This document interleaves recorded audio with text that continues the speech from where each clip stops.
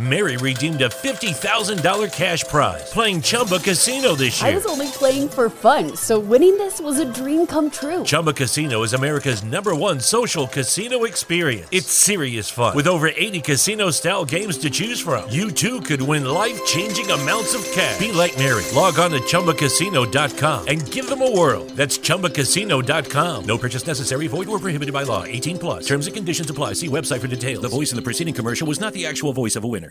Drivers, start your engines!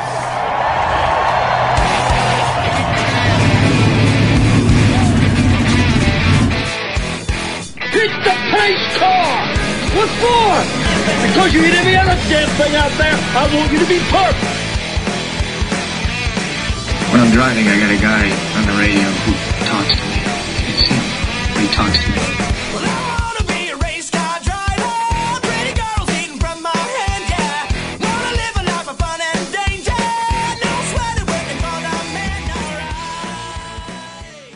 Good evening, race fans. Welcome to the Hoobazoo Radio Network and welcome to Drafting the Circuits. My name is Frank Santoroski. I'll be your host for the next hour as we talk about a big weekend in racing and a big weekend ahead. Joining me in the studio, I've got Richard Uden and Luis Torres. Fellas, how we doing tonight? We're good, thank you. Pretty good. All right, so there's a lot to digest this week. Well, let's start with the Indy cars at St. Pete. This is a race that is traditionally the season opener, but it was the second race of the season this year in order to make sure that we could have some fans there. And we did have fans there, nice amount of fans. St. Pete is always a great event. These street races, especially the ones that have been around a while, are always a great event. Whether or not the race is a great show is always up for debate. You know, some folks will complain that the race was dominated by Colton Herta, but my gosh, through the field, there was a lot of great racing there, and you know, and then there's a lot of stuff to digest. But first and foremost, Richard, you have told me in the past a couple times, and it's you know, a couple recently, you're not 100% sold on Colton Herta. Did anything he did this weekend change your mind about that at all? Good grief! I knew this was going to come up. He was impressive. I'll give him that much. He was very, very impressive. I think my comments on him aren't so much about when he's quick, because he is undoubtedly quick. You know, in places we've seen that. It's more along his racecraft and his ability to get the job done, and you know, that sort of Scott Dixon and Will Power sort of mentality about, you know what, fifth is a good position. If your car's not there, let's bring it home fifth. Let's not try and do something you can't with your equipment. So he was incredibly impressive this weekend. There's no doubt about it. And there's been a lot of very good things said about him by a lot of very influential people. You know, especially within the Andretti camp, you know, talks about, you know, if he was in Formula One, then the US would love somebody like that. And they're probably true. But again, I can't see that happening unless he goes on to dominate this season or, you know, the next couple and really get some serious attention from some of the teams over there. But yeah, the kid's impressive. You know, there's no doubt about it. And, you know, I think my comments, as I said, are more based around when he's not got a car underneath him that can win a race. You know, where's he going to be then? Yeah, but that's all things he'll learn, you know. Of course it is. But I think, you know, potential wise, gosh, the kid is great. You know what I mean? Oh, without any hesitation. You know, when he's on, he's on. But you know, it's interesting, the Formula One talk, because it's really grown some legs, and it's all based on if somebody asked Mario a question in a press conference, right? And Mario says, "Yeah, I think the U.S. would." You know, be crazy about this kid in Formula One, but I don't think there's any real serious interest from any Formula One teams in Colton Herta or anybody else from IndyCar series for that matter. No, because, for a while, because remember Newgarden was the talk, but now we got to talk about that age number, because that is vital now in Formula One. If you're in your late 20s, he'd be a veteran if he was in Formula One now. Yeah, Newgarden will, but Colton's rather young. I believe he's just 21, isn't he? 21, yeah. He's in the ideal spot for him that is young, that he can probably give it a go. But then there's that super license, which was probably the core talk of what Mario was frustrated about, how some IndyCar guys don't get the opportunity. Yet Nikita Mazepin could come in, albeit in some fairness, very minimal. He's got those 2 feature F2 wins, but that's about it. Yeah, but those feature race, I understand exactly what Mario was saying there. I think that IndyCar certainly, to my mind, is a superior race series to Formula 2. It's probably ranked, in single-seater world, I think it's ranked second behind Formula 1. So if you can get super license points from Formula 2, Formula 3, even Super Formula over in Japan, I think that IndyCar needs to follow suit with those super license points. But I fully agree, yep. But also, wouldn't you say as well that this is the danger that IndyCar has? It's got to detract itself from this comparison with Formula 1 to be really successful, personally, in my opinion. And if they keep turning around and saying, oh, look, our young guys want to go to Formula 1, well, it shouldn't be like that. And you shouldn't be looking at, the half dozen guys now that are racing IndyCar that have raced Formula 1. You're almost looking at it as if, well, this is their last option sort of thing, or this is their, fallback plan, which it may well be. But if you keep promoting it as that, then it's always going to play second fiddle to Formula 1. And I don't think that's fair on it. I think IndyCar has the ability to stand by its own 2 feet. And exactly, yeah. But you should be embracing when guys like Romain Grosjean, who, in all fairness, is pretty not a million miles away from the peak of his career in his early 30s. You should be looking at him coming to IndyCar, not as we've got nowhere else to go, as a real boost for IndyCar, rather than trying to say, hey, look, we've got to try and get our young kids out to Formula 1. Well, no. If Colton Herta can win 4 or 5 championships in IndyCar, he probably will not get the financial rewards that he would do in Formula 1, but he still had a damn good career out of it and achieved a huge amount considering the talent of the drivers he's against. It's a very dangerous game that they've got to try and play, a balance to promote itself, but not also be too disparaging about itself. Yeah, but I think even beyond the IndyCar comparison to Formula 1 is the desire to have an American driver in the series. Realistically, when we had John Orovitz on the show, he mentioned that the last American to win a Formula 1 race was in 1978 with Mario. And since then we've had Danny Sullivan, we've had Eddie Cheever. We've had Scott Speed, Michael Andretti with Michael Andretti for a short time, Rossi for 5 starts, but there's not been. I mean, Scott Speed was the last guy to run a whole season. Yeah, so I know that Liberty. You would think Liberty would be really much behind an American driver in Formula 1, but at the same time, I mean, isn't Liberty also part ownership with Meyer Shank as well? If I remember correctly. Yeah, they've got an involvement in that as well. Yeah. And I think we covered it a lot when John was on the show and we did that special with him. It's the mentality. There's something more to it than just having talent, because there is zero reason whatsoever why the country of your birth affects how talented you are as a race car driver. The opportunities at 5 and 6 year old kids to get into karting in the US is pretty much the same as it is in the UK and the rest of Europe and the rest of the world. There's a mentality there that is different between Europe and the US, and that's not just reflected in motorsport, that's reflected in all sports at that age. And I don't think that's ever going to change. And until that changes, you're not going to see a kid come through Indy Lights, for example, and go into Formula 1, or IndyCar and go into Formula 1. The only way you're going to see an American-born driver in Formula 1 is if they move to the UK at 10 years old, 11, 12 years old, and go through the European ladder and have that discipline and that training. And you're seeing that McLaren have signed this 12, 13-year-old karting champion, and I'm not even going to pronounce his name because I can't, I'm sorry. Yes, his name is very difficult to pronounce. Yes, he was born in the US, but again, he's had to go to Europe at that age to get not the opportunity, but the culture, and that's the big difference.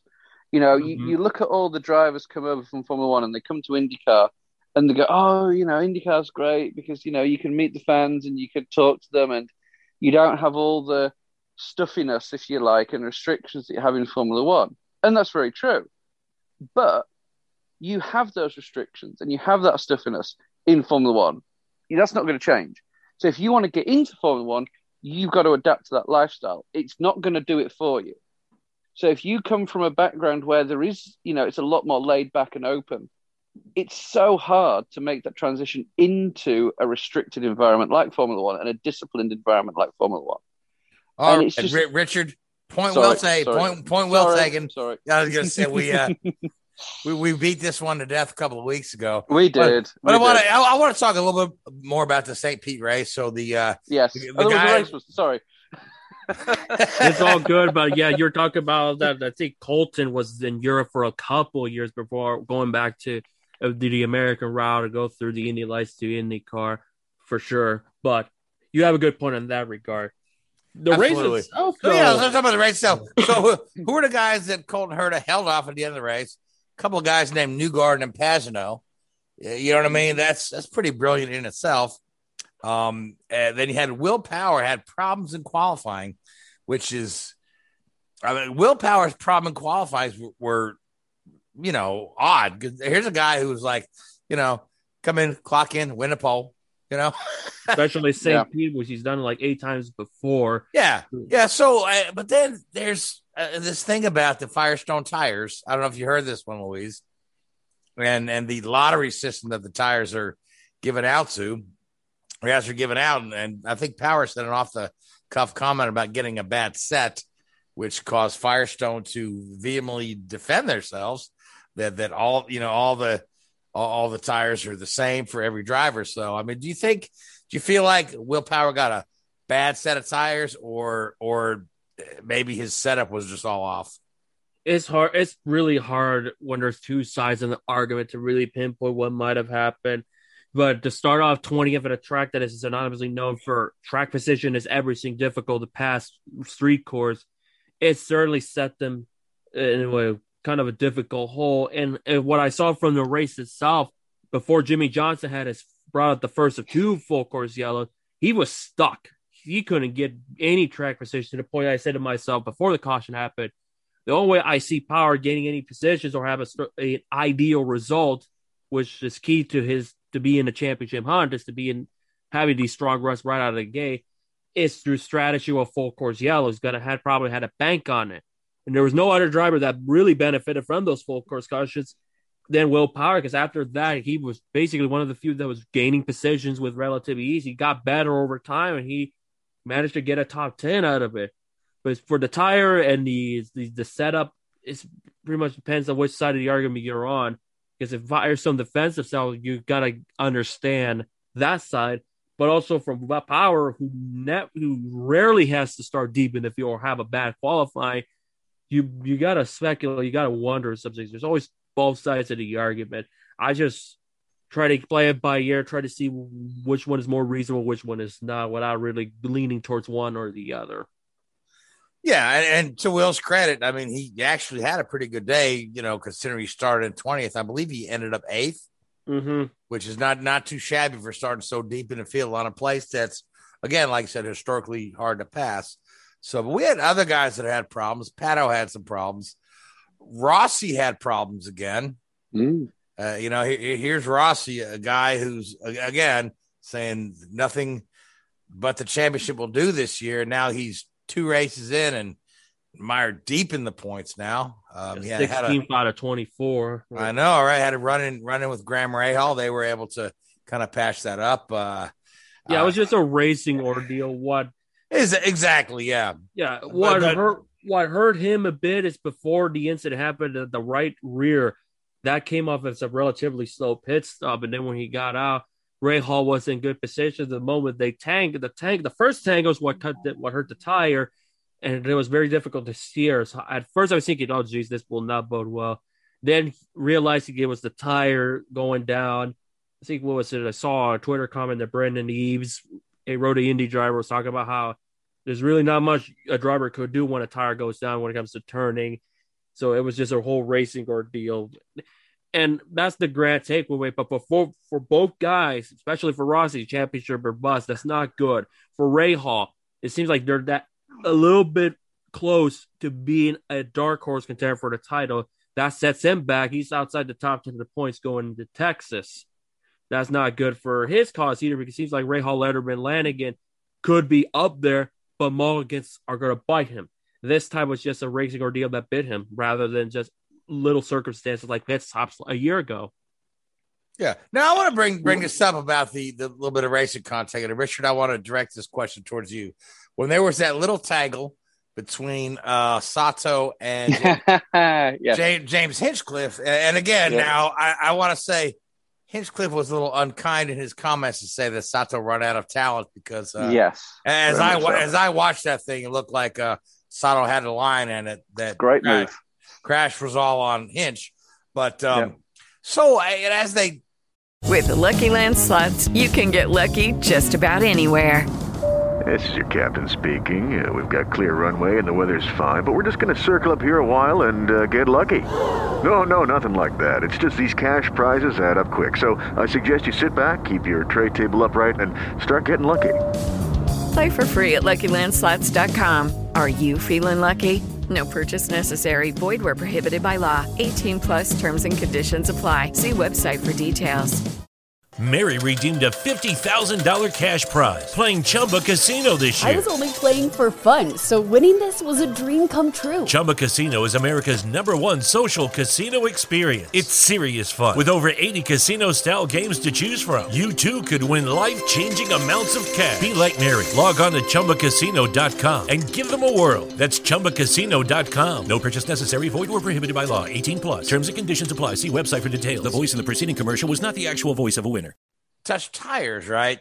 The guys in the broadcast booth mentioned that the valve stem just snapped off, which caused the tire to deflate.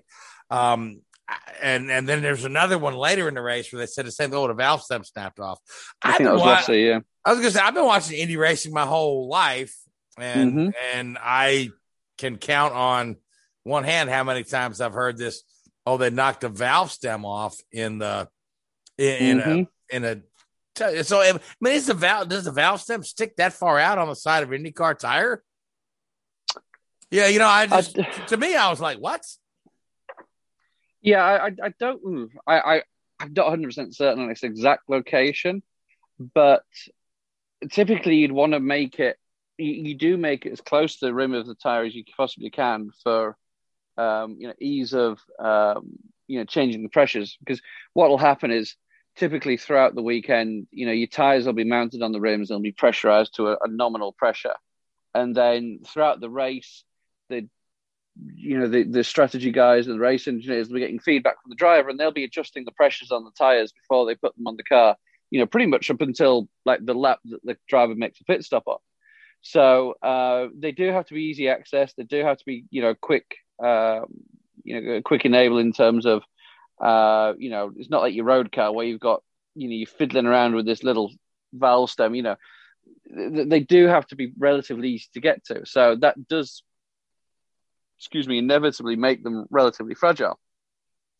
But yeah, it was a little bit unusual, and it did sort of strike me as a little bit strange that they had two failures in such similar ways in such quick succession. But, yeah, I think the both of those instances were purely racing incidences. We talked about the George Russell thing a couple of weeks ago. The same with the Sato thing. If the gap disappears, or if there's a gap there and you can take it and you don't take it, then you're really doing your job. So I don't have an issue with the driving in either of those moves. They were just unlucky. As you've said, those sort of contacts happen hundreds of times in the season, and nothing ever happens apart from a few egos get hurt. But this is the weird thing, though, right? So we saw Grosjean, right, brush the wall. How many times? Oh yeah, And somebody else was as well. Yeah, but we didn't see his valve stems just snap off like that. That's why I thought the whole thing unusual. Like I said, I've been watching IndyCar my whole life. I've never heard this. Oh, the valve stem popped off. And Paul Tracy says it like it happens all the time. I think what you could also see, because obviously when you hit the wall that you're hitting is a rigid structure, whereas when you hit a tire on tire, the actual tire can deform and, sort of go into the tire well. Right? Obviously, a wall's not going to deform in the same way. So maybe that's what you're seeing, rather than just purely, the physical contact. It's actually, if you like, the wheel is being deformed and ingressing into the wheel rim of the other car, which is knocking the valve stem out. I don't think the valve stem is proud of the tire of the wheel rim. Let's put it that way.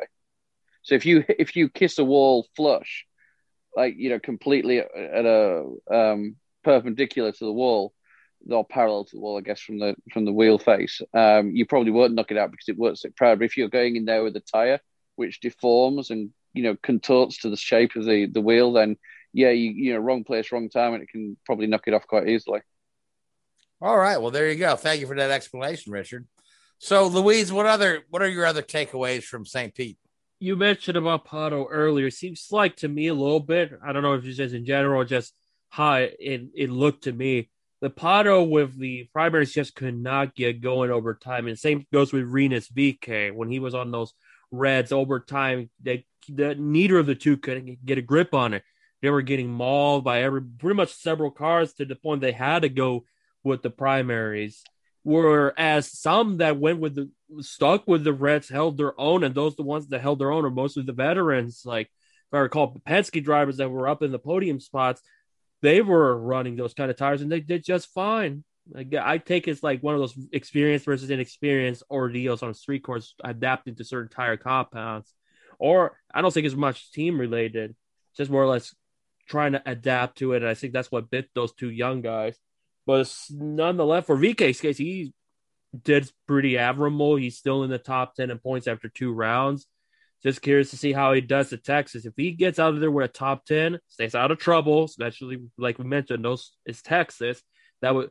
But now he's more mature and grown, so I don't see that being he needs a little redemption at Texas. Texas is where he had an issue last year. The most disastrous series debut a driver would ever have in my book. Right. So, but I think he's held his own, and again, like you said, pretty good run at St. Pete. The Carpenter team isn't exactly setting the world on fire, but he was right up there in the mix. So.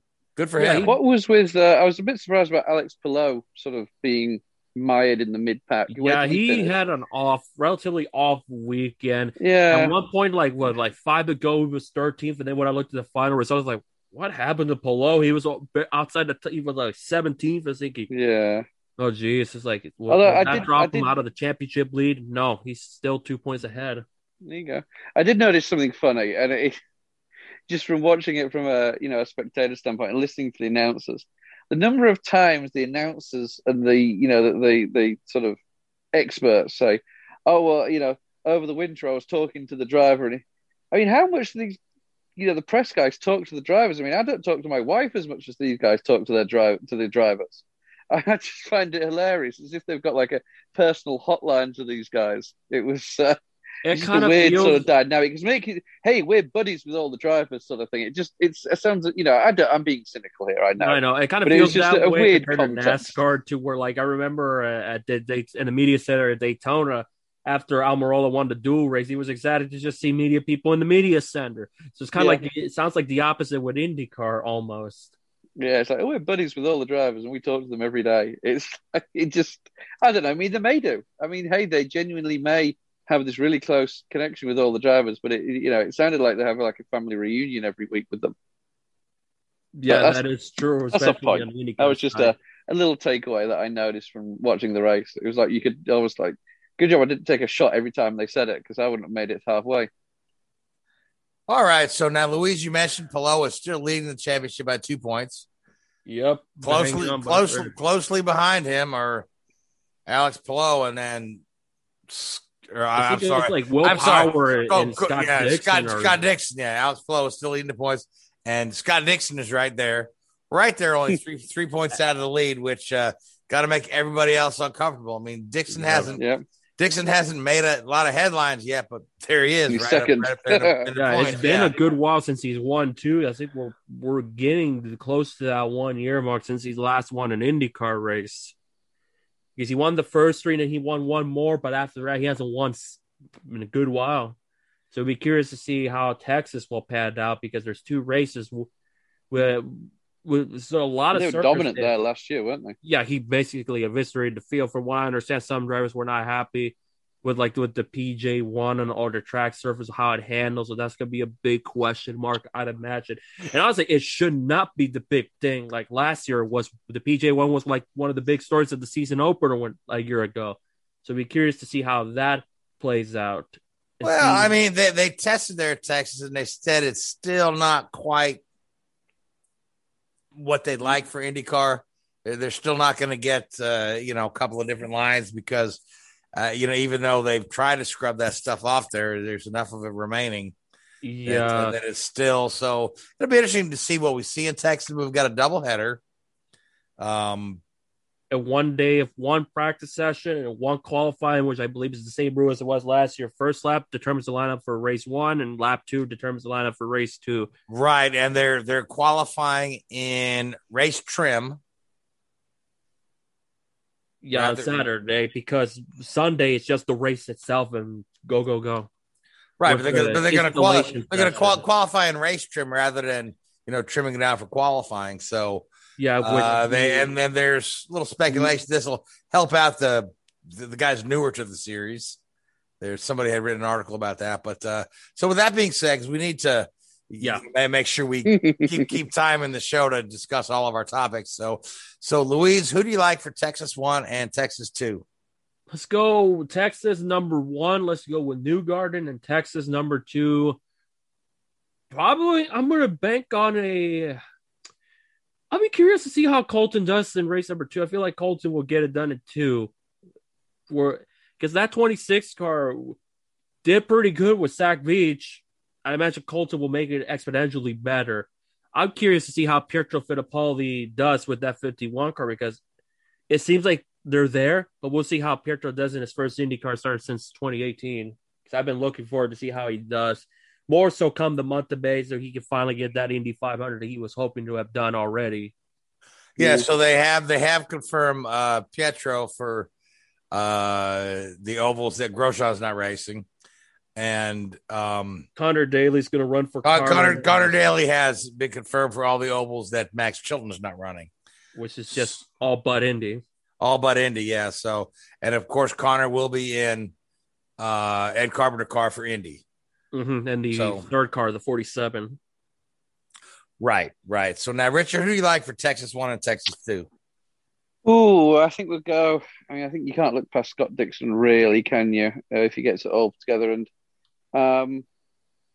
somebody go for one of these part-time drivers who's doing the ovals. Ed Carpenter, I think, could be pretty.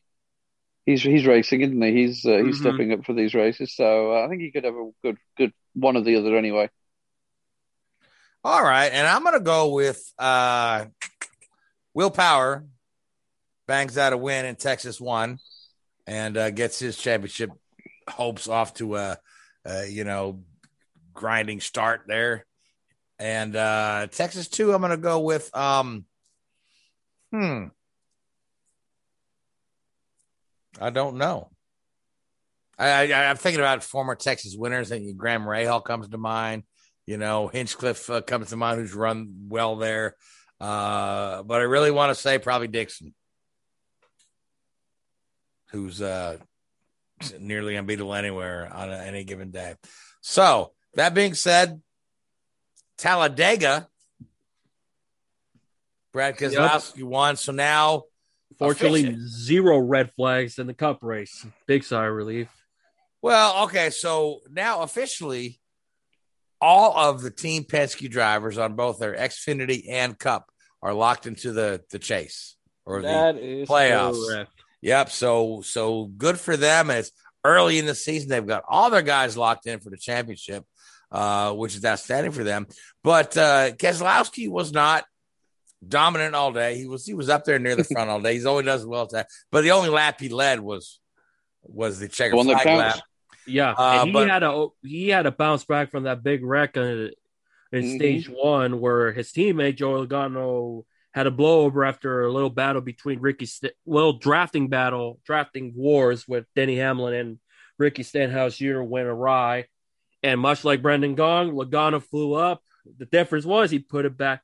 He slid on his roof, didn't do a full 360 like Gaughan did. So style points, Gaughan gets the win on that regard. But Logano got hit on the roof by Bubba Wallace. Not terrible in Bubba's case because he went on to win stage two. But for Logano, and it caved the roof down to where he felt it. And he was very livid about it because of just how the pack is, the safety infrastructure, because brought up Ryan Newman because we're 14 months removed from what happened with Ryan Newman at Daytona where Corey LaJoie ran, hit Newman's roof. Fortunately, we still have Newman around. But after seeing what the damage of Logano's roof, it made me wonder, we've been dealing with roofing caving in for a good while now. That's twice in the last 14 months. You think they would find a way to make the roof a little bit more stronger so it doesn't cave down. And that's where I understand Joey's frustration, but Joey's no stranger to being the one causing these incidents that probably had done some harm than good on others. Because there's still some people out there that feel like Logano is the reason why Denny Hamlin's 2013 went down to hell because of the injury of Fontana. And just his driving style just does not register well to a lot of people. But as I mentioned, tough day for Logano, but for Keselowski, he was involved. He rallied back. He was able to get the help he needed to beat Matt DiBenedetto, who had the strongest car outside of the Gibbs stable, because the Gibbs decided to take themselves out, Hamlin and Truex at the end of stage two, to where it was basically DiBenedetto's race to lose. But wasn't meant to be for DiBenedetto. Big gain for Keselowski. Yes, the one lap certainly count for him. And now, what we talked about at the beginning of the year, can Penske find a way to have luck on their side? Now they have the luck, in my honest opinion. They've won. Yeah. It seemed like they couldn't buy a win early in the season, but now they're lock, stock, and barrel, ready to go.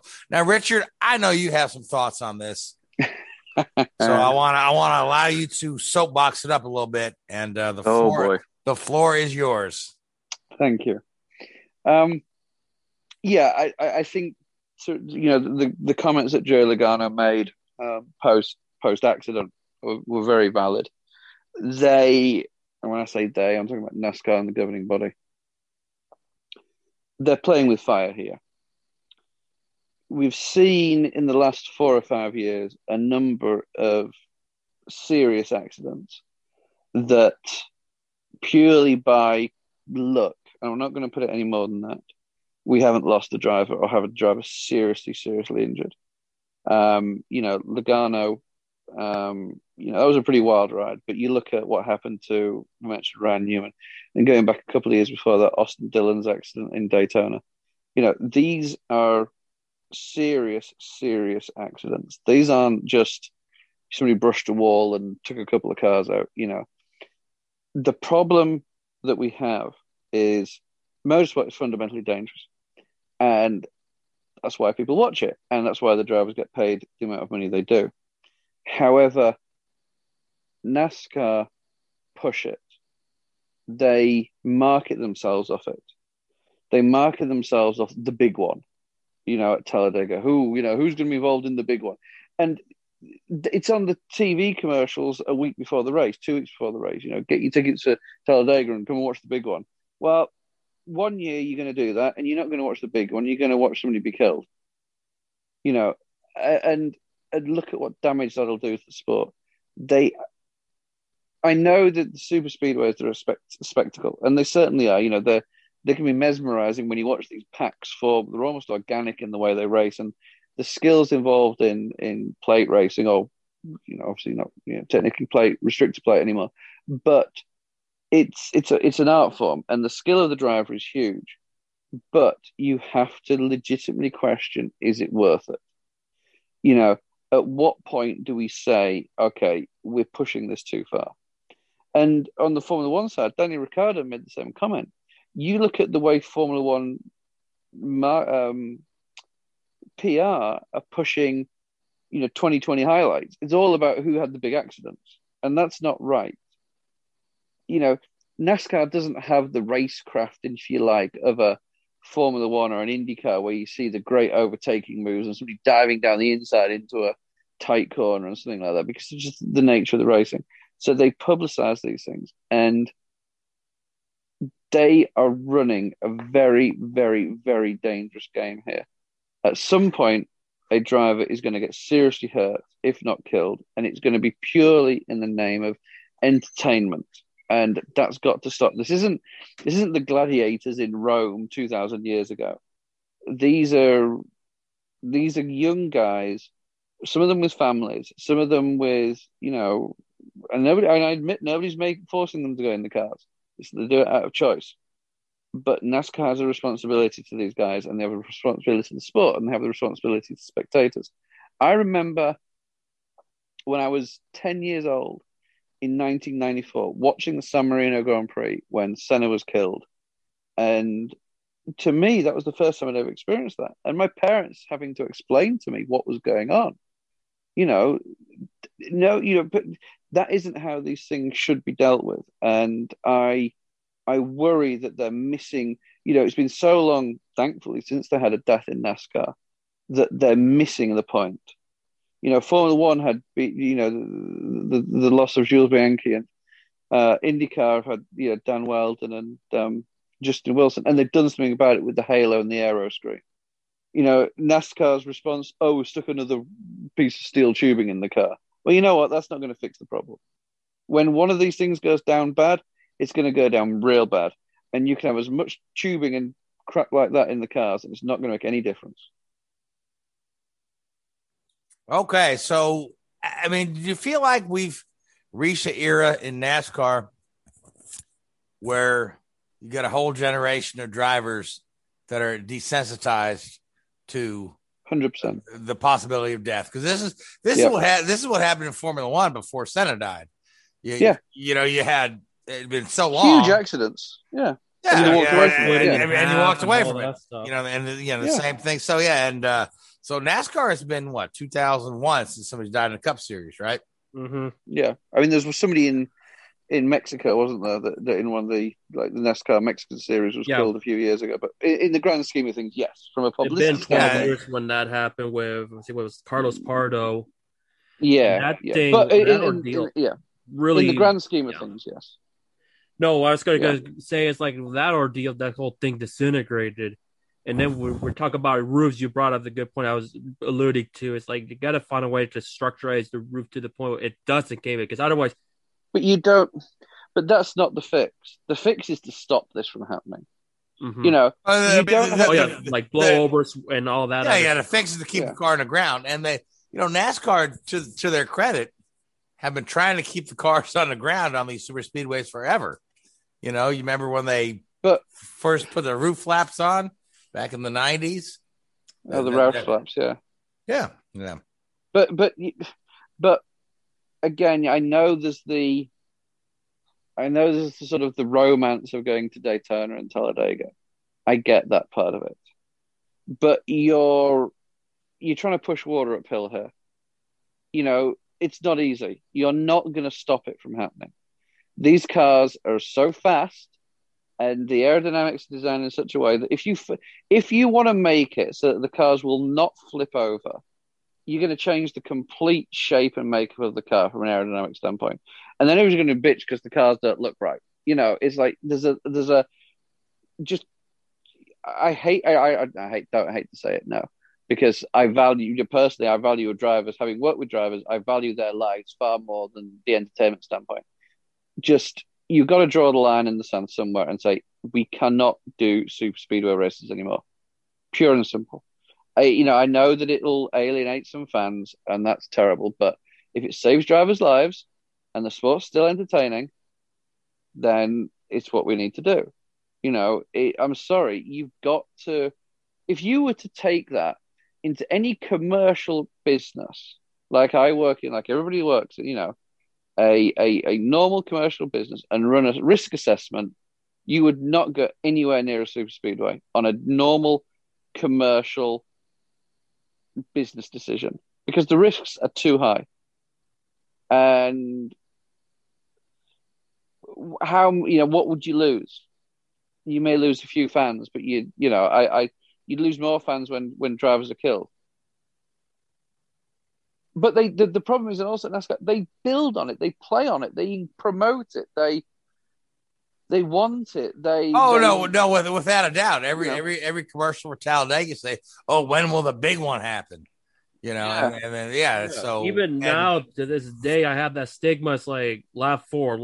If they make it through lap 4, then that's the first step because the first super speed. Well, the first time I saw a Talladega race was when Newman and 26 other cars were involved. I was thinking lap 4's been etched in my mind. Now the big question is, can they make it through the last lap of a stage without wrecking? It's just like 2017. And that stage racing, has just encouraged it. They've made it worse. Yeah, even and the green-white checker encourages it even more. Yeah. This race didn't have like the whole field all destroyed. At least we had about over half the field of cars still with minimal to no damage. So that it wasn't terrible, but the blocking were super aggressive and how finicky and sensitive they get during a movement and all of that. That's like hairline racing and all that stuff. But the fact they made it through, that was good, but still makes you wonder, one bad move, big pack of cars. Oh, I mean, it's getting beyond, the only thing that's going to stop it is by somebody being killed, unfortunately. I hate to say it, but that's the only thing that's going to stop it. Pure and simple. And even then, would it stop it? I genuinely don't know. I don't know, because you've got to look at NASCAR's track record. I mean, how many guys died of a basilar skull injury before they introduced before it was Earnhardt? You know what I mean? Yeah. Exactly. Was Stanley Smith. That's about it in that time period before Earnhardt lost. Yeah, you had Kenny Irwin. Adam Petty. Yeah, you had several guys die of the very same injury before. But Alexander afterwards, and that's when they finally mandated the Hans device. Right. And, the funny thing is, it's uncomfortable, and. It's interesting. Head and neck restraint, even the helmets back there. That's why Earnhardt never open face helmets. Yeah. Or that even some of the drivers would cut the seatbelt so they could turn in the seat better. Yeah, they would. I mean, the old story is Earnhardt wore his seatbelt. Pulled his one arm out of the seatbelt. And then they tried to crucify Bill Simpson when indeed it was Earnhardt actually using the equipment improperly, which caused Bill Simpson to just kind of, turn away and walk away from NASCAR. You're going to sue me, hey, Exactly. So, but at the end of the day, though, I don't know if super speedway racing needs to go away. Because it gets kind of how the drivers feel about but you've got cars. But drivers compared to the fans. Yeah, but you've got to get some space between those cars. You can't have them all running bumper to bumper, 3-4 wide, because that's just a recipe for disaster.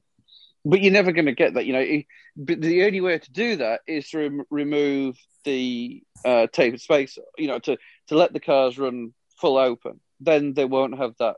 The reason they run bumper to bumper is because of the restricted tapered spaces, whatever you want to call it these days. That's because you limit your horsepower. That's the only reason they run so close, because your engine limited in these cars, and they're all essentially equal. Yeah, so you're never going to stop that from happening with the current regulations and and again. But that's why people want to watch it, because they want to watch pack racing. They don't want to watch single file Kansas racing every week. Speaking of Kansas, that's where we're heading. Well, next. Yeah, but exactly. But they want to watch, the pack racing. So again, it's the mentality of people. It's the mentality of the people. They want to watch the wrecks. They want to watch the big one. When you had these guys dying as regular as they were in the 50s and 60s, as tragic as it was a different world then. We just, the whole world had just come off the back of a world war where young guys were being killed on a daily basis, and it was just, another one's gone. We'll just find another driver. We don't have that mentality anymore. And yes, things have been done to improve safety, but it's still an incredibly dangerous sport. And at some point, it's going to hit, and it's going to hit hard, and something bad is going to happen. And if it carries on like this, in the next 5 years, we'll lose a driver. I'm pretty confident of that. As horrible as I hate saying that, but if in 5 years' time we have this conversation, we haven't lost a driver, I'll be incredibly grateful. But I fear that we will, because we're going back to where we were in Formula One in the 90s. We just think we can just keep pushing it and pushing it and pushing it.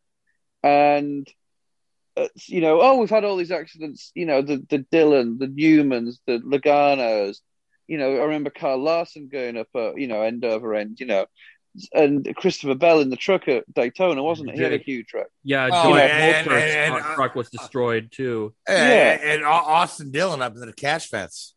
Yeah, there's so many of those. At some point, even the Daytona 500, Keselowski's rear end hit the fence and destroyed a bunch of cars in the progress. We're getting complacent about it, and at some point, it's got to stop. It has to stop, not for the sports point of view, but for these guys. They're real people. The problem is we put them on this pedestal as race car drivers. We think they're superhuman. We think they're invincible. We see them walk away from these huge wrecks, and they're not superhuman. They're just like you or I. And at some point, something bad's going to happen, and it's not good. I remember, Jeff Gordon, when he did his last race last season, and he finished Talladega, and, I remember him saying, well, I'm glad that's over with. I don't have to do that again. They're just, they know the risks, but the pressure is on them. And I could tell you, I wouldn't be surprised if once Newman calls it a career, he'd be glad he's not doing any super speedway racing. Even before his Daytona accident, he always used to, because Carl Edwards almost went through his windshield. Yeah, even like when I was when the media bullpen after the Busch Clash, where only 6-car finish, pretty much I think Newman told him, if I remember, is it worth ripping? Is it worth it? Yeah, is it worth ripping dollar bills, millions of dollars just to destroy cars? Only 6 of them finish. Yeah, and then what was it? 9 days later, he had that wreck. Yeah. Oh yeah, it's. Oof.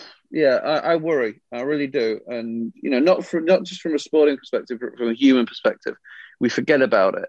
And, these guys are husbands and wives and fathers and the like. And yeah, we lose track of that at times. And we've seen it happen. And as I say, you look at, I hate to say it, as you said earlier, Frank, some of the younger generation of drivers, they don't get it. When you listen to that for the past several Logano, when you listen to Logano talk, he's an older head on, in the series. Newman, they get it. But, some of the younger kids, they revel in it. And they go, oh, look at that guy, this huge wreck. And, oh, yeah, no, it's not good. I worry. I really do. Yeah. All right. Let's hope I'm wrong. I hope I'm wrong. I really do. I hope I'm wrong. All right. Well, let's move on to another topic. And that topic being Kansas coming up this week. So, so Richard, who do you like for the Kansas single file race? You watch. I said that now. It'd be an absolute. I know. Yeah. I actually Kevin Harvick. There you go. He needs to win. Yes, SHR have been off. They're the only one of the big teams. I don't think none of those cars have won a race yet this year, have they? Nope, not yet. I think Hendrick and Hendrick, Penske, and Gibbs have been dominating the win charts, haven't they? Yep, pretty much the whole season. The only notable is just Michael McDowell's 500 win for. Yeah.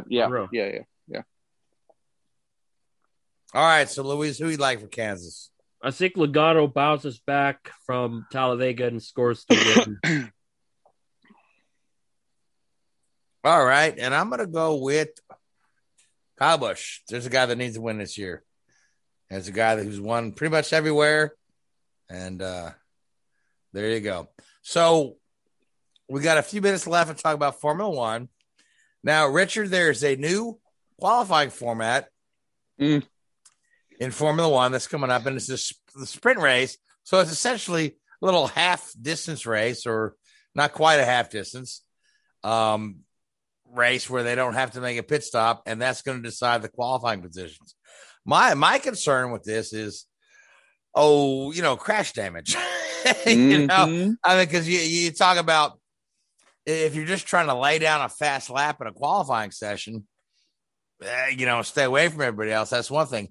If you're trying to make a bunch of passes and advance your position on the track, that's a whole different ball game. So personally, I feel that the Formula One knockout qualifying is pretty darn entertaining as it is. Yeah. But they're going to try this to spice up the show, I guess. And I guess we're doing it 2 or 3 times this year. I think the plan is to do it 3 times this year, starting at Silverstone. And I think you're trying to fix something that isn't broken. As you say, I think the qualifying format they have in Formula One is probably the best of the 3 series that we have. The 3 main series that we talk about on the show. I think it's a pretty good qualifying format. I think it works pretty well. It throws up the odd surprise. But at the end of the day, your fastest guy is going to be on pole, pretty much. And, you deserve that. You deserve, if you're the fastest driver in the fastest car, you deserve to be on pole and you deserve to win races. You're trying to put something out there. So you have, so what you'll have now is practice on Friday, qualifying Friday afternoon for the sprint race. Then you have another practice Saturday morning, the sprint race Saturday, and then the results from that will decide the grid for the race on Sunday. I think it's along those lines. And, that's not my biggest criticism. If you want to do it, okay, fine, let's try it out. I don't have a problem with that. My biggest criticism of it is they've openly said, we're going to do it on 3 races this year. And even if we do decide to roll it out into 2022, it's not going to be at every race. Some races, we're not going to have that. Now, that's where I think Formula One has an advantage over the other racing series is its continuity. Outside of Monaco, which is an exception to the rule, every other race weekend is exactly the same format in Formula One. Friday, you got 2 practice sessions. Saturday morning, you got a practice session. Then Saturday afternoon, you got qualifying, race Sunday afternoon. It's consistent. And that is one. And it sounds really stupid, but I think that's one of the successes of Formula One compared to the other racing series. Other racing series, they have a 2-day weekend, a 3-day weekend, a 1-day weekend. They have this type of qualifying, that type of qualifying. It's difficult for people to keep up. Or no qualifying at all, where they determine it based on mathematical numbers. Yeah, stupid stuff like that. I mean, hey, if you want to get to that stage, just draw numbers out of a hat, but make it consistent. Make it consistent. And, but then you're also going to, what's the racing going to be like on the Saturday? Are you going to have guys pushing it to, potentially knock a wing off or knock a suspension upright off, cause damage? And as we saw from, the race 2 weeks ago at Imola there, where George Russell and Valtteri Bottas had that accident, that's $1 million worth of damage to those cars. And now you've got the budget restrictions in place in Formula One. Toto Wolff said, well, look, we were tight on budget as it is. Now we've had this accident. What do we do? Do we have to fire people to pay for the repairs? It's a fine line here. And that's the thing, man. Do you risk it if you gain a position on the grid? The risk versus reward. Yeah, I don't understand. It's phenomenal because if you end up crashing, well, then you're starting at the back of the grid. So how is the grid on the Friday afternoon going to be different from the grid that would be on a Saturday afternoon under the current qualifying format? Probably no different at all. So why are we putting this extra element in there? At the end of the day, if it's not broke, don't fix it. And I don't think Formula One qualifying is broken. I think it's pretty good. But you have we've talked about this till the cows come home on this show, haven't we? Or I have anyway. I know I've raised this point. You have a fundamental problem in racing, okay? You have qualifying. And over the course of qualifying, typically your fastest car is first and your slowest car is last. And you have a little bit of variance in the middle where people make mistakes or whatever it may be. And then you go into a race on a Sunday where the fastest car starts first and the slowest car starts last, and you expect them to overtake each other? Well, I mean, you don't have to be a genius to work out that's not going to happen. Or that much, anyway. The only way it's going to happen is when you have some cars that are set up better for qualifying and some cars that are better set up for the race. But because of the development of simulation and the tools like that available to these Formula One teams now, you don't really get that like you used to. You used to have a car that was really good at qualifying but bad in the race. You just don't get that these days. So you have a fundamental problem there of putting the fastest car first and the slowest car last. Then do you pick names out of a hat to decide the grid? Well, is that fair? You could argue it's not, because it's random. And, over the course of 22 races or 23 races or whatever it is, it would probably even itself out. And you look at every driver's average starting position and they'll be within a place or two of each other. So you could never argue that. But if you're going to do that, maybe that's what you do. Goodness me, throw a darts competition in there. See which driver can get closer to the bullseye from 8 feet. Is that what we're trying to do here? What are we trying to fix with this? Make more races during the weekend for the fans to watch? We'll make the races double headers and, make the points count equally. I wouldn't be adverse to that. I think that'd be quite good having 2 races. But then you're diluting the product. Would you get the same viewing figures on a Saturday and Sunday as you do for Sunday at the moment? I just think I'm trying to fix something that isn't necessarily broken. What are you trying to achieve here? Formula One viewing figures are pretty damn good right now. Exactly. The rating's pretty good. Exactly my point. Yeah, there's Formula One is still drawing tons of viewers internationally. Yeah. So why are we trying to... It'll just confuse people. Yeah. Because if you don't watch the race on the Saturday and you turn in on a Sunday, then, you're like, oh, well, why is so-and-so down in 20th? Oh, well, they had an accident, on the Saturday. Oh, okay. Well, it just as the thing that I always like about Formula One, and I think there's been its key to its success for so many years, is its structure and its predictability in terms of how things work. And now you're trying to throw an element in there that just, I don't know. It's not like, I understand where, and this isn't being disrespectful, but I understand where an IndyCar or a NASCAR would throw in some of these quirky situations because they're chasing viewers. Formula One isn't. I don't know what the viewing figures are like, but they must be pretty high. They certainly haven't dropped off massively in the last few years. So just embrace the sport for what it is. It's the pinnacle of racing. It's the pinnacle of engineering in the automotive industry. It's the pinnacle of driver performance, fitness levels, these are the best 20 drivers, or 19 and Mazepin in the world. Sorry, that wasn't cool. But that was funny though. But these are the guys who are the best. Embrace it for what it is. Embrace them for being the best drivers in the world and appreciate what we're watching. Big that up, highlight that, and don't try and create something that isn't. Don't try and manipulate Formula One, because Formula One's better than that. And, I can see how they do it in other series to try and increase spectator numbers and the like. I get that. You don't need to do it in Formula One. You really, really, really don't. If you want more on-track action, as I say, make it a double-header race. Make 2 races on a weekend or whatever. And I think most people will be in favour of that. But don't have reverse grids or success ballast or any of this crap you see in other series, because Formula One is supposed to be the purest form of racing. And you're just trying to say, fix something that isn't broken. Couldn't have said it any better, honestly. It sounds a bit gimmicky. I understand the need of it for Formula 2. You have features and sprints, or the other way around now. It's one thing to have it there, but for Formula 1, just to determine Sunday's lineup, it's notably the big races, which it does look like it might be catered towards, the major ones like Silverstone and Monza, with one other one yet to be determined.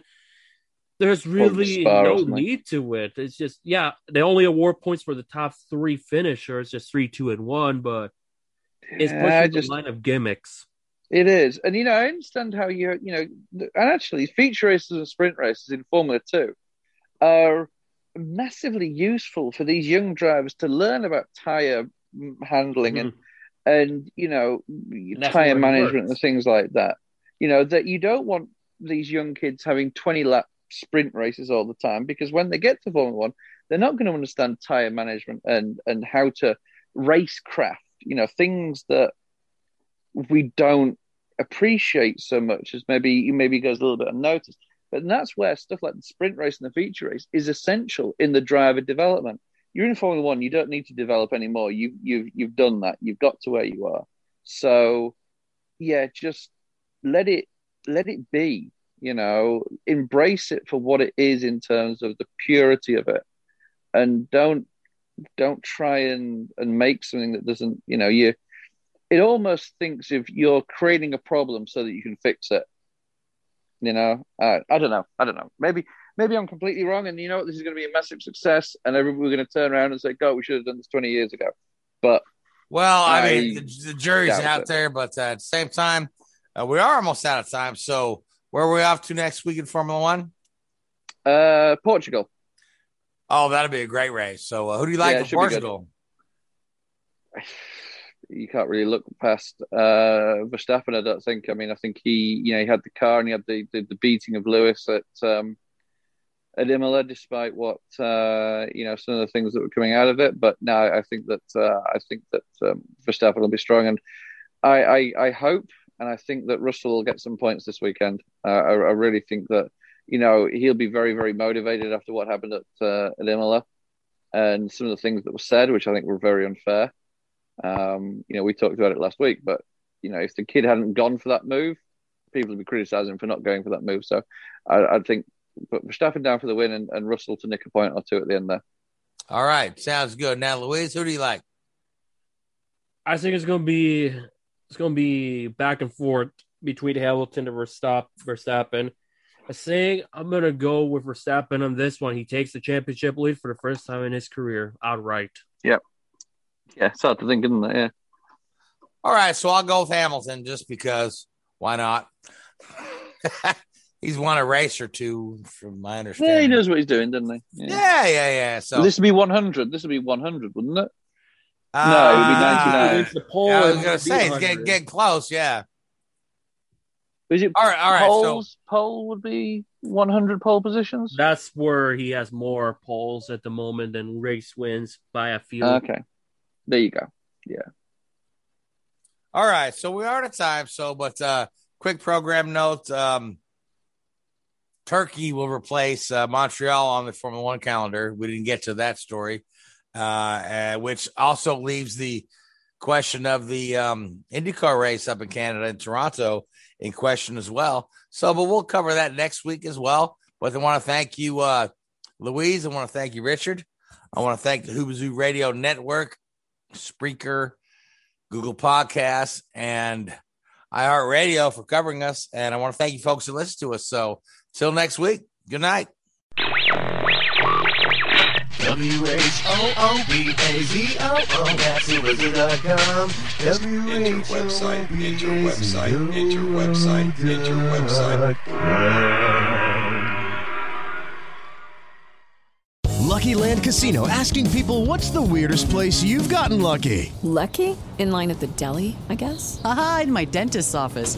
More than once, actually. Do I have to say? Yes, you do. In the car before my kids' PTA meeting. Really? Yes. Excuse me, what's the weirdest place you've gotten lucky? I never win and tell. Well, there you have it. You can get lucky anywhere, playing at LuckyLandSlots.com. Play for free right now. Are you feeling lucky? No purchase necessary. Void where prohibited by law. 18+. Terms and conditions apply. See website for details.